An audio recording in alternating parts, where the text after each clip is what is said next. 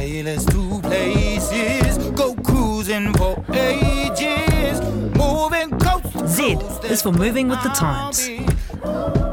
That's going to have all sorts of different implications depending on what state Americans who are seeking abortions find themselves in. And our tech expert, Paul Stenhouse, is here. And Paul, technology is actually going to play a big role in the next few weeks and months as America responds to this change. Yeah, there's a lot of fear, Jack, about the type of information or the sort of breadcrumbs, the digital breadcrumbs people leave, and how that information could be used in investigation of if an abortion had taken place. The world obviously now is a very different place than 50 years ago, when if a woman was seeking an abortion, it was, you know, it didn't raise a lot of alarm bells. You could go to somewhere to get that, and it was rather inconspicuous. Well, now, just think, right? You've got a search history, your Google search term history. You've got text messages that obviously contain a lot of information and context. Even things like phone logs, who you're calling, could all be used. But here's another one. So too could location data, right? So authorities can actually request information from either your phone carrier or from services such as like the Googles and the Facebook. Well, The warrant, of course. Warrant has to get approved to understand where people have been and how long they've spent there. And another one, just to throw in the mix, is even things like period tracking apps could contain very helpful information for those types of investigations. Obviously, there'd need to be a warrant. Obviously, I'm sure the type of activity would be heavily scrutinized. But it's certainly a very different world. yeah. Now than when Roe versus Wade was, Still the law of the land. Absolutely. Yeah.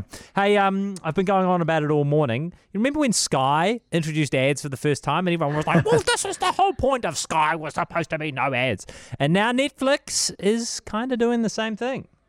Well, the difference here is you can pay extra not to have ads, right? So Netflix doesn't have ads at the moment, and the prices are reasonably high.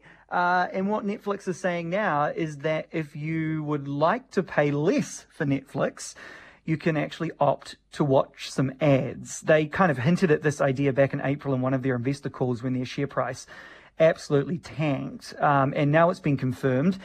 But Netflix isn't really built for ads, right? They've actually been very anti-ads almost their entire existence. So they have to do things like build out an ad sales team. Because who's people to sell the ads, right?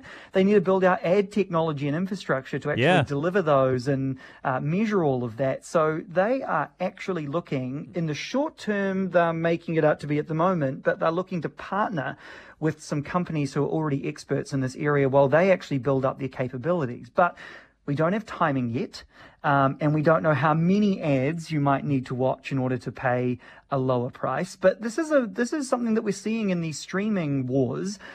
Disney Plus is also doing an ad-free tier, an ad-supported tier in the future as well. Because, you know, when you add up all these different services, it's kind of expensive. Yeah.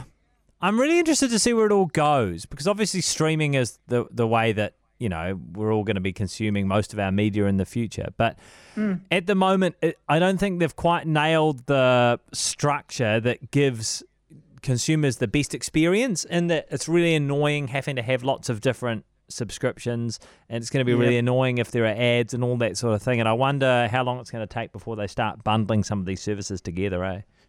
Yeah, I think actually Spotify is an interesting one to look at. For why these services are kind of wanting to do ads, right? Because if Spotify's been on for close to 10 years now. And obviously when you pay your $9.99 or whatever it is a month, like that's as much money as you're ever going to make, where ads actually give these companies a lot more opportunity, because you can always sell more ads. So I think that's going to be really interesting. But you're right, ads aren't always the best consumer experience, and companies like Netflix have prided themselves on offering a fantastic user experience. So we'll see what they end up doing. All right. Thanks, Paul. You take care. That is our tech expert, Paul Stenhouse. If you love knowing how things work and don't work, if what matters to you is information that's accurate, honest and entertaining, and you care about conservation and the environment, the Doc Sounds of Science podcast is not only fascinating, it's fun. It's a podcast that zooms in on the work being done to protect and preserve Aotearoa's stunning natural environment. Deepen your understanding through behind-the-scenes stories you could only get from the Department of Conservation.